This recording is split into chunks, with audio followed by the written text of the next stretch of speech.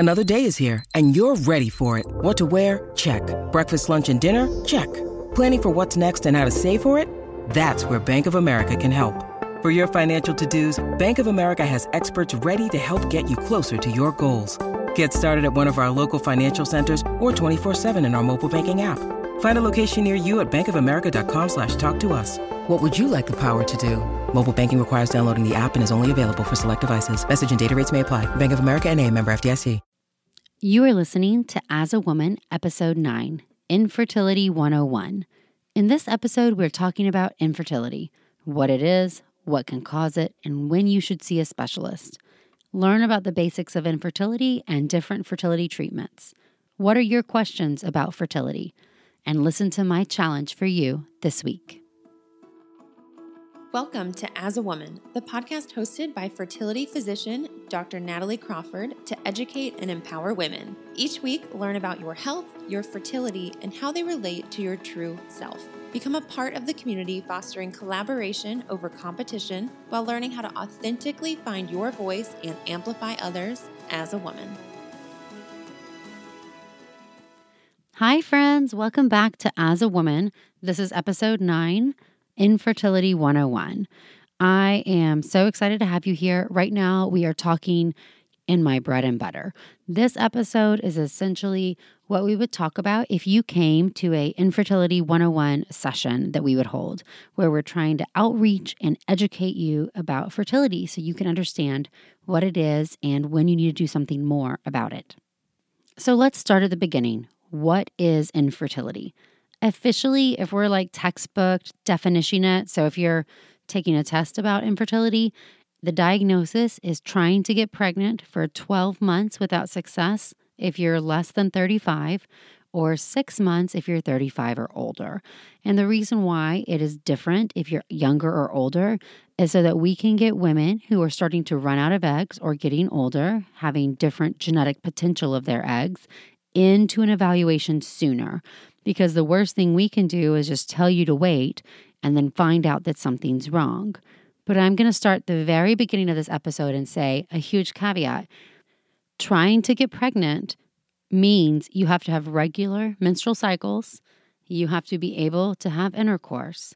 If those things aren't happening, it doesn't really count, meaning don't wait. Go get an evaluation sooner. If your periods are irregular, I don't care how old you are. I don't care if you're 20. Please do not wait a whole year before seeing me. If you want to be pregnant at any age and your periods are not regular, you need to see me or your OBGYN. If you're unable to have intercourse, whether it's too painful, can't have, penetration or insertion, or if your male partner can't achieve an erection or ejaculation, not going to get the job done. So there are certain examples where you're not going to wait. Also, a new study came out showing that women who are 40 and older probably should go right to an evaluation, that getting to more aggressive treatment sooner, especially with IVF, can really benefit them. So despite me starting here saying, hey, the definition is 12 months or 6 months of trying, you're already hearing me giving exceptions. If your periods aren't regular, if you can't have sex, if you're 40 or older, you should probably go in right away. Before diving into the causes of infertility, I'm going to spend a couple minutes and talk about natural fertility because it really matters to me. And if you're listening to this because you're trying to get pregnant or you want to start trying to get pregnant soon, I think this is important. There will be an upcoming episode, Optimizing Natural Fertility, which will go into this in more detail and also talk about lifestyle factors. But just a few things that I think are really important to know. One is that your fertility starts to decrease at age 32 with a more profound rate of decline after age 37. So those numbers aren't all or nothing, but they certainly are important when you're starting to think about your family and planning when you're going to have kids and at what time, especially if you want more than one child. Infertility, the rate of infertility, so meeting those definitions I talked about, overall is about 15% or 1 out of 8. Now, historically, that's the overall age, but the probability of not having a child is going to increase with the time it is that you get married. So if you get married younger, say 25 to 29 years old, there's a lower chance that you'll have infertility. It's about 9 to 10%. And if you're getting married in your early 30s, it's closer to 15%. If you're getting married in your late 30s, closer to 30%. And if you're 40 or older, it's over 60%.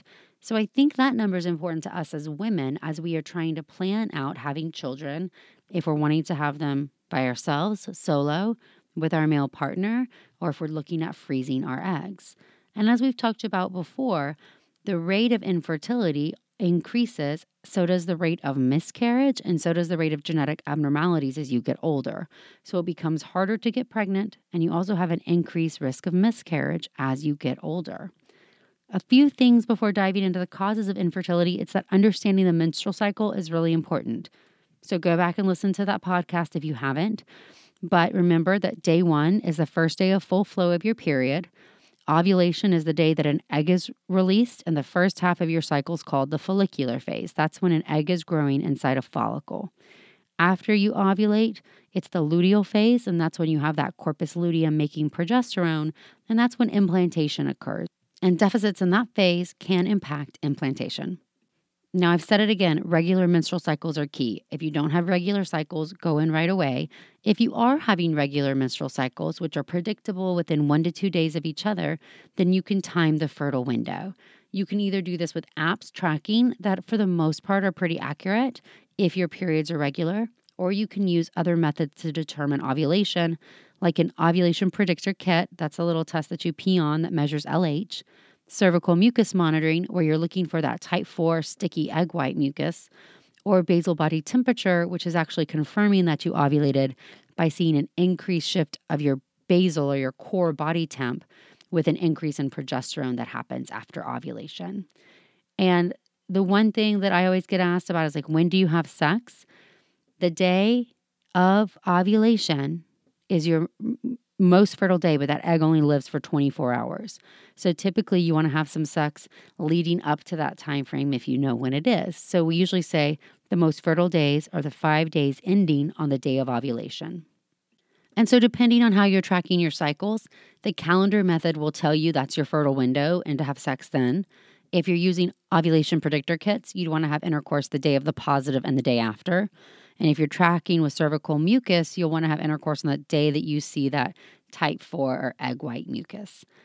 And so now let's dive in to all the different causes of infertility. I'm going to start right there with anovulation, which means the inability to ovulate. So if you are not having regular menstrual cycles, you are not predictably ovulating. This is actually one of the first questions I ask my patients when they come to see me. Tell me about your periods. How many days between each cycle? Are they regular? How long do they last? Do you have spotting? Do you have pain? I want to understand what your periods are doing because that is actually giving me a lot of data as a fertility physician. And so if you are not ovulating, there can be different reasons why. So what starts going through my brain is it can either be a brain function problem. So your brain is not sending out FSH or LH, the hormones that cause you to ovulate. And that can be for a variety of reasons. It can be due to stress, not eating enough, an eating disorder, exercise. It can be due to thyroid abnormalities or abnormalities in the pituitary gland, such as a mass or something producing prolactin. It can also be due to ovarian dysfunction. So most commonly, this is PCOS or polycystic ovarian syndrome. And unlike its terrible name, every fertility doctor hates the name PCOS. The problem isn't really that these tiny little cysts exist on the ovary. If you could see me, I'm like doing air quotes, cysts. Really, they're just a bunch of small follicles. And I like to think about it as a stubborn ovary or a really crowded ovary. This brain is sending out a normal amount of FSH, but the signal is just getting dispersed between all of these follicles or these eggs waiting to respond. And it's not a strong enough signal to get any one to ovulate. So it's a very stubborn ovary. And that can be overcome sometimes with lifestyle or dietary changes and sometimes with medications for ovulation induction. Other reasons why you may not be ovulating is you may be an ovarian failure. You may be out of eggs. The brain may be sending all of the FSH it has and your ovaries are done. When this occurs kind of in a natural time frame, usually around age 50 or so, we call this menopause. When this happens early, so when you're younger than this, that's premature ovarian insufficiency or POI. And if that's happening to you, two things. One, you need an evaluation to see why. Sometimes there's an etiology, it can be an autoimmune disease or it can be genetic disease, and you need estrogen replacement. The female body is not meant to be without estrogen. So if you're not having periods, even if you're not trying to get pregnant, you need to go see a doctor. Exception is if you're on certain birth controls can prevent a period from coming, which often we find beneficial. You don't have to deal with a period in your life. But if you're not on any form of contraception and your periods are coming very irregularly, especially if it's more than 3 months apart, you need to figure out what's going on. Another cause of infertility is ovarian aging. So we've talked about the fact that as we get older as women, we have a decrease in both the quality and the quantity of our eggs. The quality is really associated with age, and so we can't evaluate this with any metric. Studies suggest that the majority of eggs from women over the age of 40 are chromosomally abnormal, and so you have a lower chance of success and a higher chance of miscarriage as you start trying to get pregnant. Certainly, lifestyle factors, environmental toxins, what you eat probably plays a huge role here, even though we don't really have randomized controlled trial evidence. The truth is, some things cannot be evaluated in an RCT and never really will. That doesn't mean they're not important. And then egg quantity is also called your ovarian reserve, or how many eggs you have left. And this number does decrease with age, but every woman has her own rate of decline. You've heard me say that before. You can evaluate this in two different fashions. One is with an antral follicle count, counting those small follicles or eggs at the start of a menstrual cycle. And the other is with an AMH blood test. AMH is anti-Mullerian hormone, and it's secreted from the cells that surround each follicle for that month. Very importantly, a low AMH value is not associated with infertility, and it's not associated with fecundability, meaning a nice, really large study in a great cohort showed us that even women with a low AMH value or diminished ovarian reserve do not have diminished fecundability. They have the same probability of getting pregnant each time. However, it's really important as a part of an infertility evaluation because when you start looking at your family planning, you may not have enough time to have the number of kids you want, and you may need to advance to more aggressive treatments sooner. I always tell patients this test changes month to month based on how many eggs have been released from that ovarian vault, and so it's used to categorize you. Above average, average, below average, critical. Don't fixate on the number and feel like you're just on a declining slope. And so even if you have been trying to get pregnant for 3 years and you have low ovarian reserve, that's not the cause of your infertility. Something else is playing a role there. However, that value is very important to us in determining what treatment is best for you. Another cause of infertility is tubal factor. So the fallopian tubes are crucial in you being able to get pregnant. Think about it. So an egg is released from your ovary. It has to get picked up by your fallopian tube. The end of the fallopian tube is called the fimbria. So an egg moves into the fimbria, and then the egg moves further into the fallopian tube. Sperm is in the vagina with intercourse. The sperm has to swim out of the ejaculate, through the narrow cervix, into the uterus, and into the fallopian tubes. Fertilization actually occurs in the fallopian tubes. An embryo is then formed in the tube, and over the course of the next 5 to 6 days, that embryo grows and advances until it makes its way to the uterus where it implants.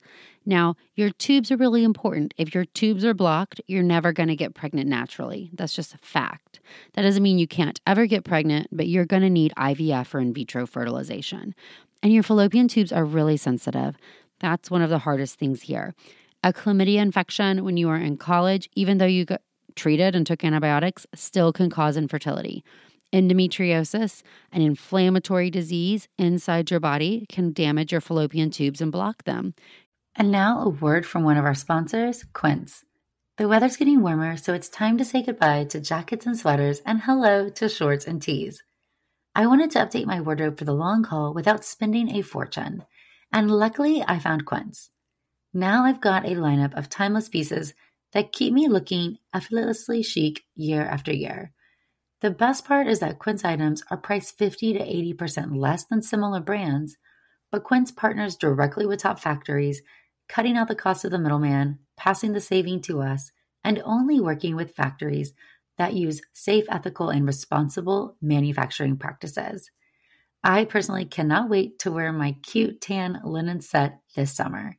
So it's your turn to get warm weather ready with Quince. Go to quince.com/AAW for free shipping on your order and 365-day returns. That's QUINCE.com/AAW to get free shipping and 365-day returns. Quince.com/AAW. Thank you, Quince. And now a word from one of our sponsors, Ritual. Did you know that women were excluded from clinical research policy by federal law until 1993? But women belong in scientific research. They're essential, and Ritual knows this. I choose Ritual multivitamin every day because it is easy to take, and I know that I am getting high quality and traceable ingredients in a clean and bioavailable forms. In fact, Ritual conducted a university-led human clinical trial for their Essential for Women 18 Plus multivitamin to assess its efficacy, and the results showed increase in vitamin D levels by 43% and omega-3 DHA levels by 41% in just 12 weeks. No my shady business. Ritual's Essential for Women 18 Plus is a multivitamin that you can actually trust. Get 25% off your first month at ritual.com/AAW. Start Ritual or add Essential for Women 18 Plus to your subscription today. That's ritual.com/AAW for 25% off. Thank you, Ritual. And now a word from one of our sponsors, Apostrophe. With the temperature starting to warm up, I'm so excited the summer is around the corner and getting ready and looking forward to the summer months. But I know that when I'm outside, enjoying nature, I need to pick up supplies to prepare myself for summer adventures. And if you want to get your skin glowing in time for summer, it's time for you to get started with Apostrophe, who is sponsoring this episode. Apostrophe's goal is to help you feel confident in your own skin. So whether you're dealing with breakouts, signs of aging, or acne scarring, Apostrophe will help you love the skin you're in. I personally love that you get access to an expert dermatology team, a tailored treatment plan. It's simple to sign up for your first visit, and there is no in-person appointment or trip to the pharmacy needed. We have a special deal for our audience. Get your first visit for only $5 at apostrophe.com/AAW when you use our code AAW. That's a savings of $15. This code is only available to our listeners. To get started, just go to apostrophe.com/AAW and click Get Started. Then use the code AAW at sign up and you'll get your first visit for only $5.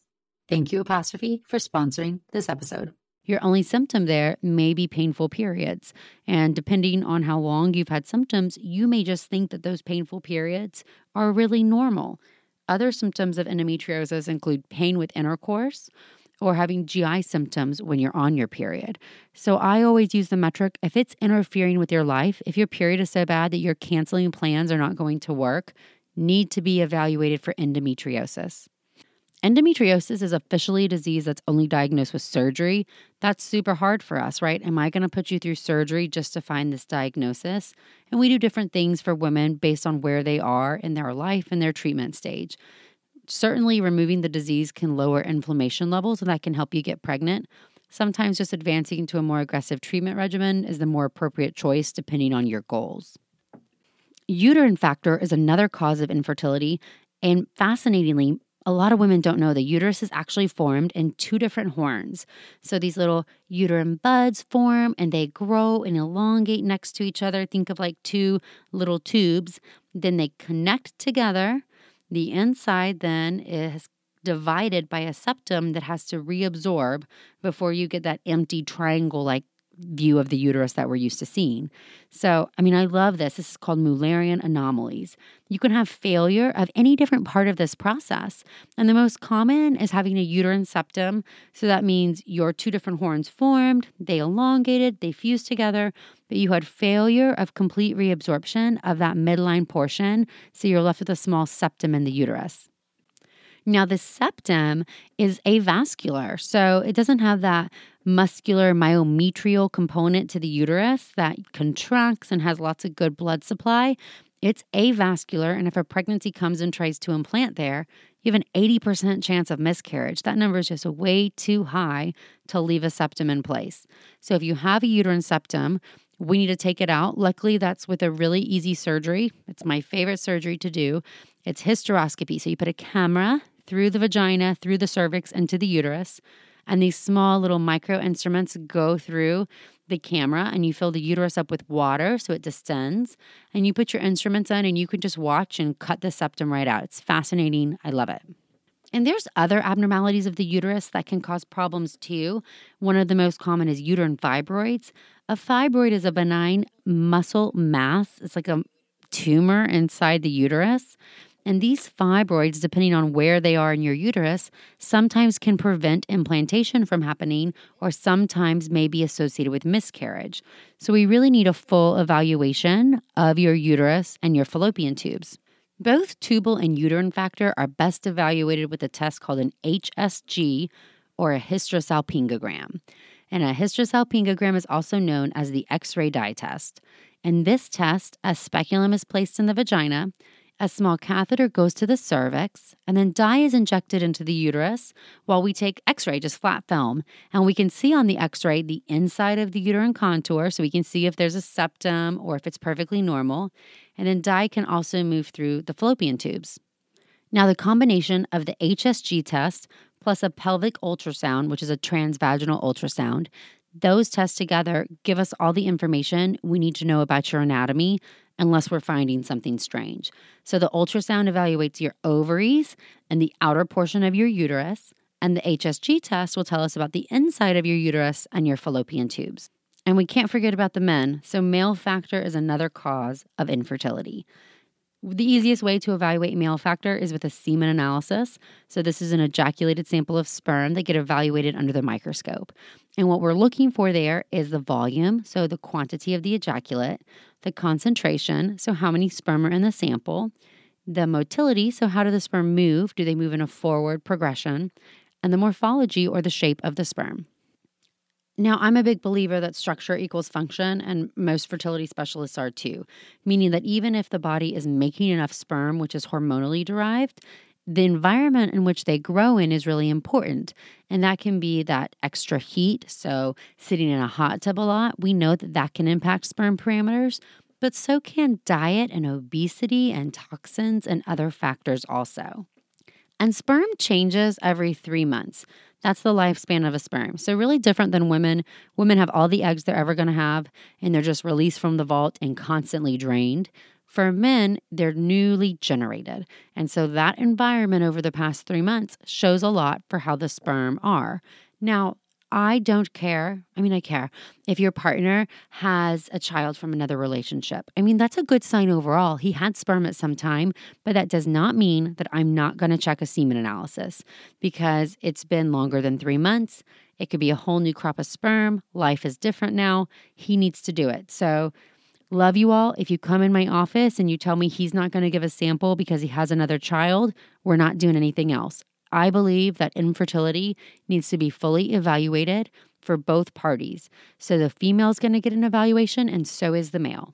So I just went into the top causes, but let's kind of solidify this down. So you're going to come to my office. What's going to happen? Or any fertility doctor's office. The first thing we're going to do is sit down and talk. I want to get a good menstrual history. I want to find out about you. What surgeries have you had? What medical problems do you have? What medications do you take? Have you had infections or abnormal pap smears in the past? Have you ever been pregnant, had miscarriages? Have any living children? If you have children, any complications with birth?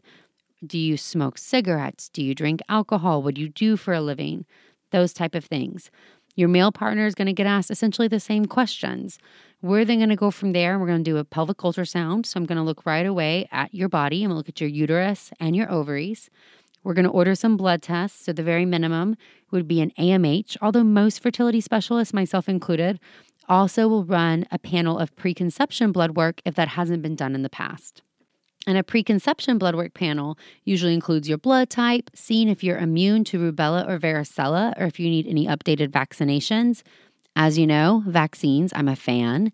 We're also going to talk about genetic carrier screening. Genetic carrier screening is used to see if you and your partner are silent carriers for the same disease. So a note here, silent carriers. That means it may run in your family, but it is never going to be exposed. Nobody will be born with the disease until 2 people come together to have a baby and have the same disease. So it's not like heart attack, where you say, oh, everybody in my family's had a heart attack. It's not the same expression. This is totally silent. And so there certainly are couples who come to me because they have a child who died or has been severely impacted with a disorder that is life-changing that they both carry. And in that situation, we can do IVF with genetic testing to screen embryos to see if they carry that disease or not. And so the current recommendation is to check at least one of the partners, see if they carry one of these diseases. If they don't carry anything, great. It doesn't even matter if the other person carries something because it takes 2 carriers to have an affected child. However, if you carry something, I'm then going to recommend we check your partner to see if you both carry the same disease. And even if every other test is normal, even if you're super young and just want one child, I'm going to say, hey, stop. We need to go on contraception until we are ready to do IVF with genetic testing, because that's the best way for us to achieve our real goal of a live-born healthy baby. And then depending on your history, we may draw other tests. We may check a thyroid, a prolactin, a vitamin D, a hemoglobin A1C. There's a whole list of other things that may apply to you based on your history or your menstrual cycles. And then you're going to get an HSG test, that X-ray dye test. But it has to be very well timed in your cycle. So it's usually between days 5 to 10. Remember, day 1, when you start bleeding, you usually ovulate around 2-ish weeks later on day 14. So we're really looking at this follicular phase window when you're done bleeding, but you don't have a thickened lining yet. And the reason why, it's not to be mean or frustrating. Trust me, if I could just take every new patient, boom, draw their blood, do an ultrasound, do an HSG test, I would knock it all out because I love data. The more data, the merrier. But the reality is that the thicker that lining gets, we have a higher chance of having the test read off as abnormal. And that if you are past the phase of ovulation trying to get pregnant, you may be pregnant. I might go and disrupt a pregnancy, and we certainly don't want to do that. So you have to wait until you're in that magic 5 to 10 day window, and then we can do the HSG test. And the other part of the basic fertility evaluation, as we said before, semen analysis. And so that's it. That's the basic evaluation. It's going to include an ultrasound, an HSG, some blood work for you, and a semen analysis for your male partner. You'll do all of that, come back and see me, and I've got all the information that I need in order to give you best treatment options for you and for your individual case. Now, I want to spend some time and just dive in briefly on the basics about what different fertility treatments exist. And there is not one size fits all treatment for you. And as I always say, I'm going to ask you what your goal is because that helps direct me. I'm going to get data on you, understand your goal, and we're going to make a treatment plan. Sometimes it's really obvious to me from the first time I meet you because of X, Y, or Z reason, you need to do this. Sometimes we need to get more data before we can come up with the best plan for you. And I don't believe, sometimes your insurance company believes, but I don't believe you have to jump through hoops. You don't have to do A to do B to do C to do D, meaning it doesn't have to be a stair-step approach. You don't have to try the lesser aggressive treatments before you get to more aggressive. I totally believe in autonomy, meaning if I give you all the data, my recommendation, real statistics for you, you have the freedom to make the choice. So let's go over some treatment basics. So the first is you may need surgery if we find a septum, a polyp, a fibroid, blocked tubes. Some of these things need to surgically be evaluated and treated. But going on to more medical treatments, number 1 is ovulation induction. So if your periods are irregular, we need to make you ovulate. This can be done with oral medications such as Clomid or Clomiphene, or letrozole, also known as Femara. These are both pills that you take that work in different ways that can essentially, what they do is lower your estrogen levels or they block your estrogen receptors. But in either way, your brain does not sense that estrogen is there and thus sends out a higher signal of FSH. So the brain will release FSH in a higher signal than normal, and usually that will make you ovulate. Maybe 1 egg, maybe more than that. The response is really different for every woman. Really importantly, these medications require an interpretation by your brain. So if your problem is your brain, like your brain doesn't send out enough FSH or LH, taking medications to tell your brain to send out more is not going to work for you. So if that's the cause of your infertility, utilizing your brain is not going to help us. So understanding that is going to be really important, meaning that initial evaluation helps us understand what treatment you may need. If you don't ovulate because your brain is failing to send out hormones for whatever reason, then you may need to just take injectable hormones, what we call gonadotropins. So gonadotropins are essentially just FSH and LH. They're giving you the hormones your brain would normally release, but you're doing it in an injectable form. And so if you're not ovulating, that's one option for treatment for you, is to use either pills like Clomid or Letrozole, or use injectable hormones called gonadotropins to force you to ovulate. The risk with these treatments include multiple pregnancy. So we like to monitor with ultrasound, and your cycle may be canceled, meaning if you ovulate too many, I always tell my patients, I'm not in the business of trying to get you a reality TV show. So if it would land us on reality TV, we're not going to do it. So we actually have to keep that in mind. And for the most part, 4 is usually the cutoff. If you have 4 mature follicles, depending on your age, we're going to say that's too risky. Your risk of twins, triplets, quads is too high. And so we're going to cancel the cycle, tell you not to have sex, not to do anything, and just wait till the next month. And trust me, as a doctor and as a patient, that's frustrating. Your risk of twins with oral medications is usually about 5 to 8%. Your risk of triplets or more is 1 in 300. Your risk of twins with injectable hormones is about 20 to 30%. And your risk of triplets is about 1 to 3%. Those numbers, none of those numbers are zero. And so when we start talking about a fertility practice, we see hundreds of these. I've had 2 patients have triplets from Femara, an oral medication alone. So it certainly happens. So don't think that that risk is completely null. Also, if you have medical problems where having multiple pregnancy would be problematic for you, we like to shy away from these treatments because doing IVF or treatment that may have a lower chance of multiples may be better for you. Now, sometimes we'll pair this with what we call an IUI or intrauterine insemination. Intrauterine insemination can be used for mild male factor. It can be used for unexplained infertility, or for same-sex female couples who are needing to use donor sperm, or for single females who are using donor sperm. Now, for this process, we have a male give us an ejaculated sample on the time frame when you're ovulating. We clean and process the sample, and we pull it up into a small catheter. And then we move the catheter through the cervix into the uterus, and we inject the sperm into the uterine cavity. We're not injecting the sperm into the fallopian tubes. We're not injecting the sperm into the eggs. So we're not ensuring that fertilization can occur. Certainly, it still may not happen. But I like to say we're getting your best players further down the field. And when we combine this with ovulation induction, sometimes our goals for unexplained infertility, meaning all your tests are normal. You ovulate, the sperm is fine, your tubes are open. Sometimes we try to pair making you ovulate more than one egg or super ovulation along with an IUI. So I like to use my sports analogy and say, this is like giving multiple goals at the end of the field. So I'm having multiple goals and I'm taking your best players and putting them further down the field. I cannot make them make a goal, cannot make it happen. But I'm certainly increasing the probability or the odds that it can happen by having more opportunities or more goals and getting those best players further down the field. Now, another note on unexplained infertility. A couple trials we use sometimes to counsel patients is that with unexplained infertility, that means everything is normal, but you're still not getting pregnant.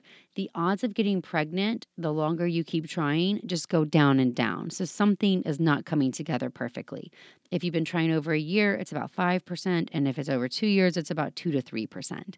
When we take that and we look at 2 main treatment options, one is that super ovulation with IUI, making you ovulate more than one egg and putting the sperm further down the field. And that on average is going to have a chance of success between 8 to 10%, depending on exactly what you're choosing. One study called the FAST trial, or the FASTT, looked at for unexplained infertility if it's better to do oral medication or Clomid with an IUI. Is it better to do injectable hormones with an IUI, or is it better to go right to IVF?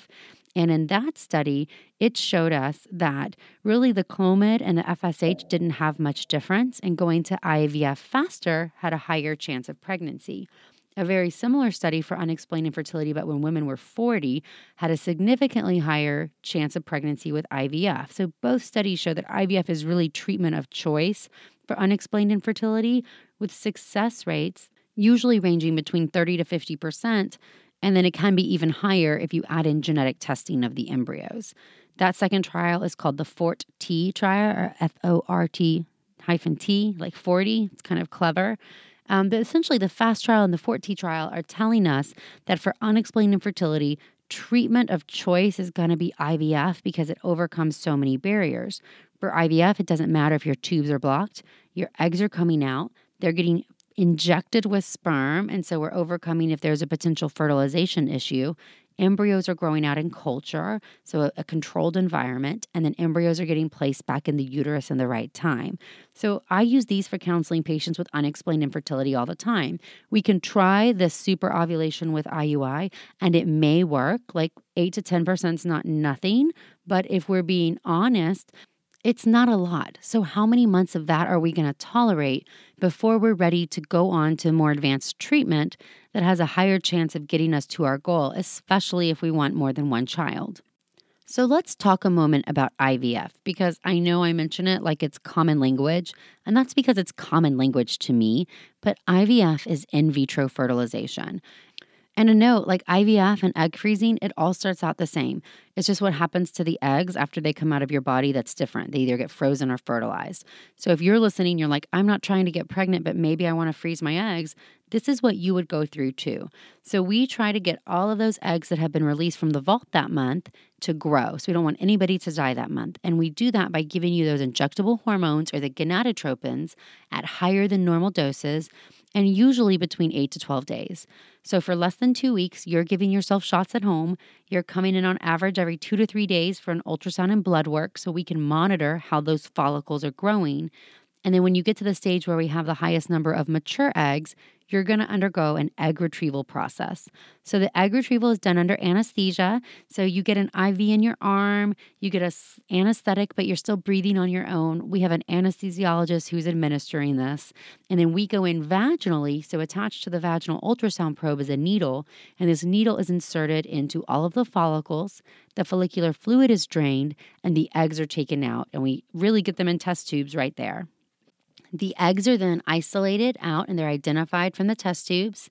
They are cleaned, so some of the outer cells are stripped off, and they are essentially like cracked open and a sperm is inserted inside, and that type of fertilization is called ICSI, intracytoplasmic sperm injection.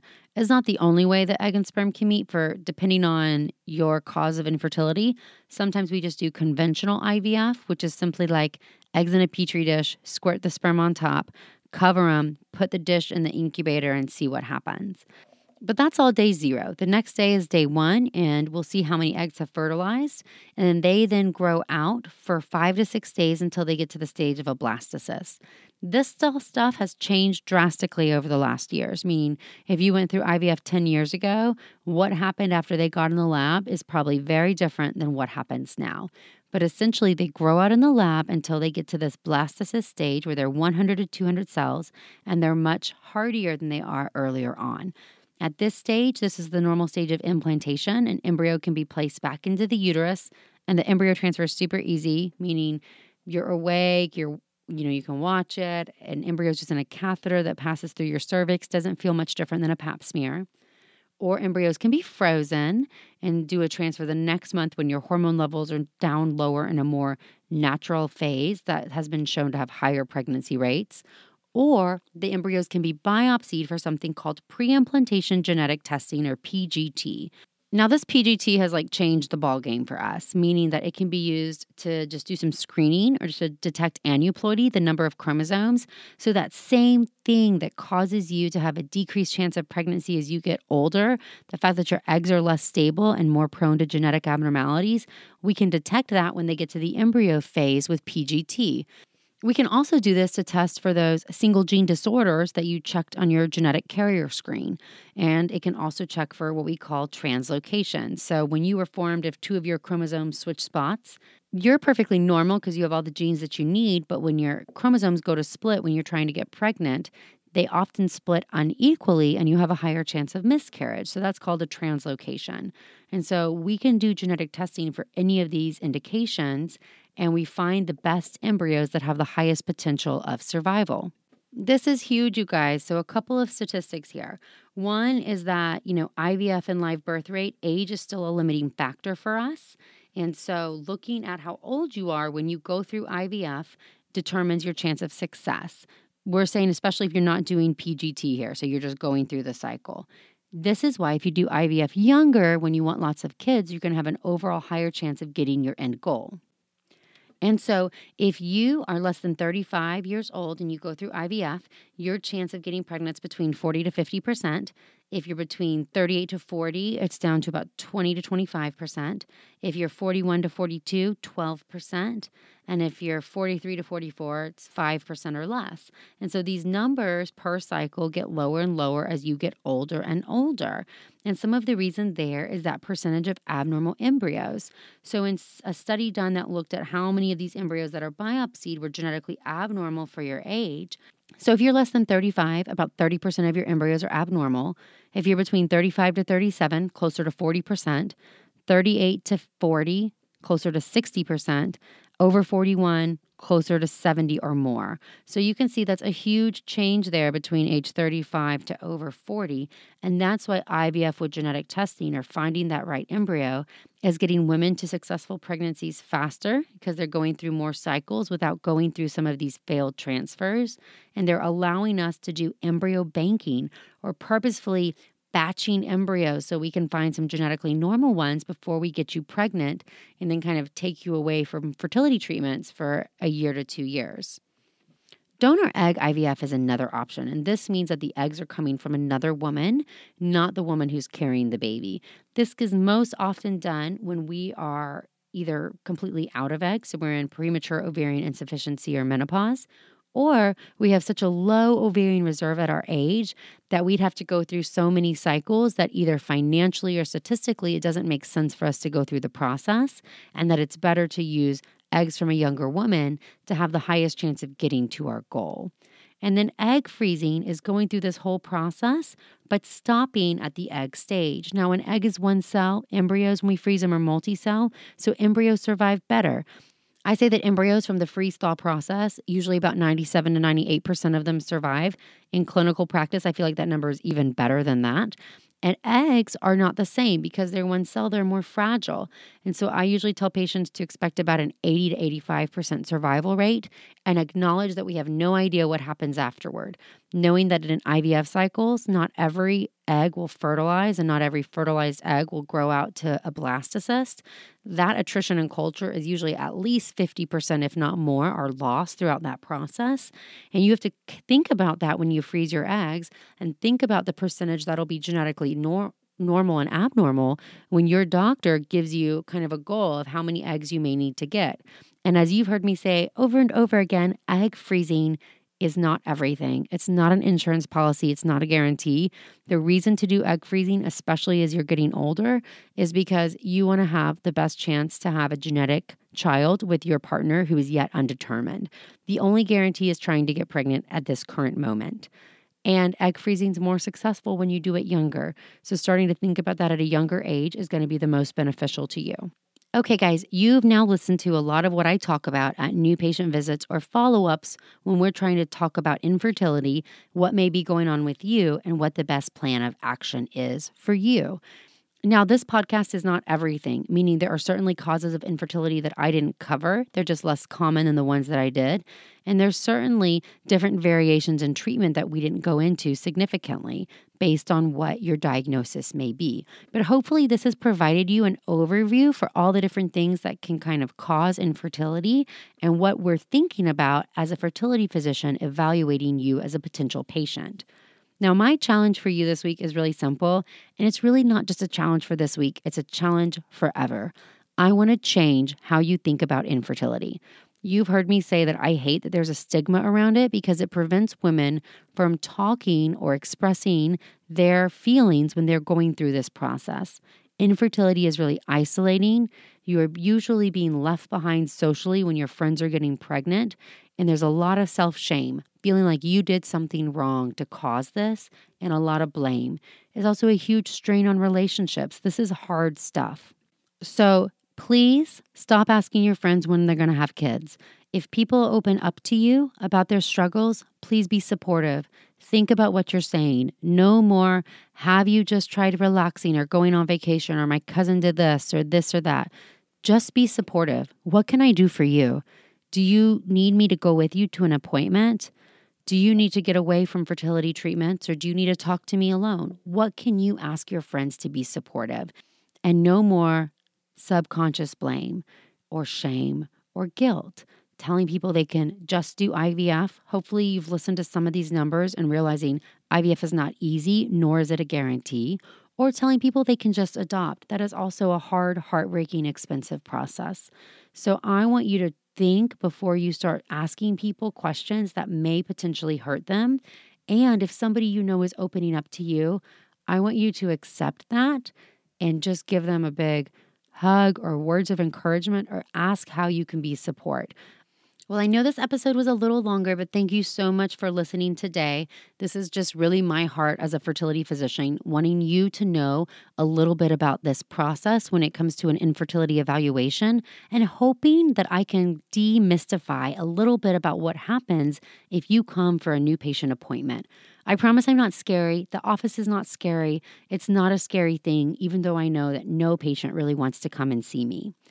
As you know, As a Woman podcast is still a baby podcast. Love all of your support, shares, reviews, ratings. I can't tell you how much they mean to me. I also love when you DM or email me and tell me what you would like to hear in upcoming episodes. I take all of that into account, and I have a running list going. So if there's something on your heart that you'd like to hear, please let me know. And you can feel free to follow along on my Instagram at Natalie Crawford MD, and check out the website, nataliecrawfordmd.com. And please join us next week for episode 10, Stop Interrupting Me.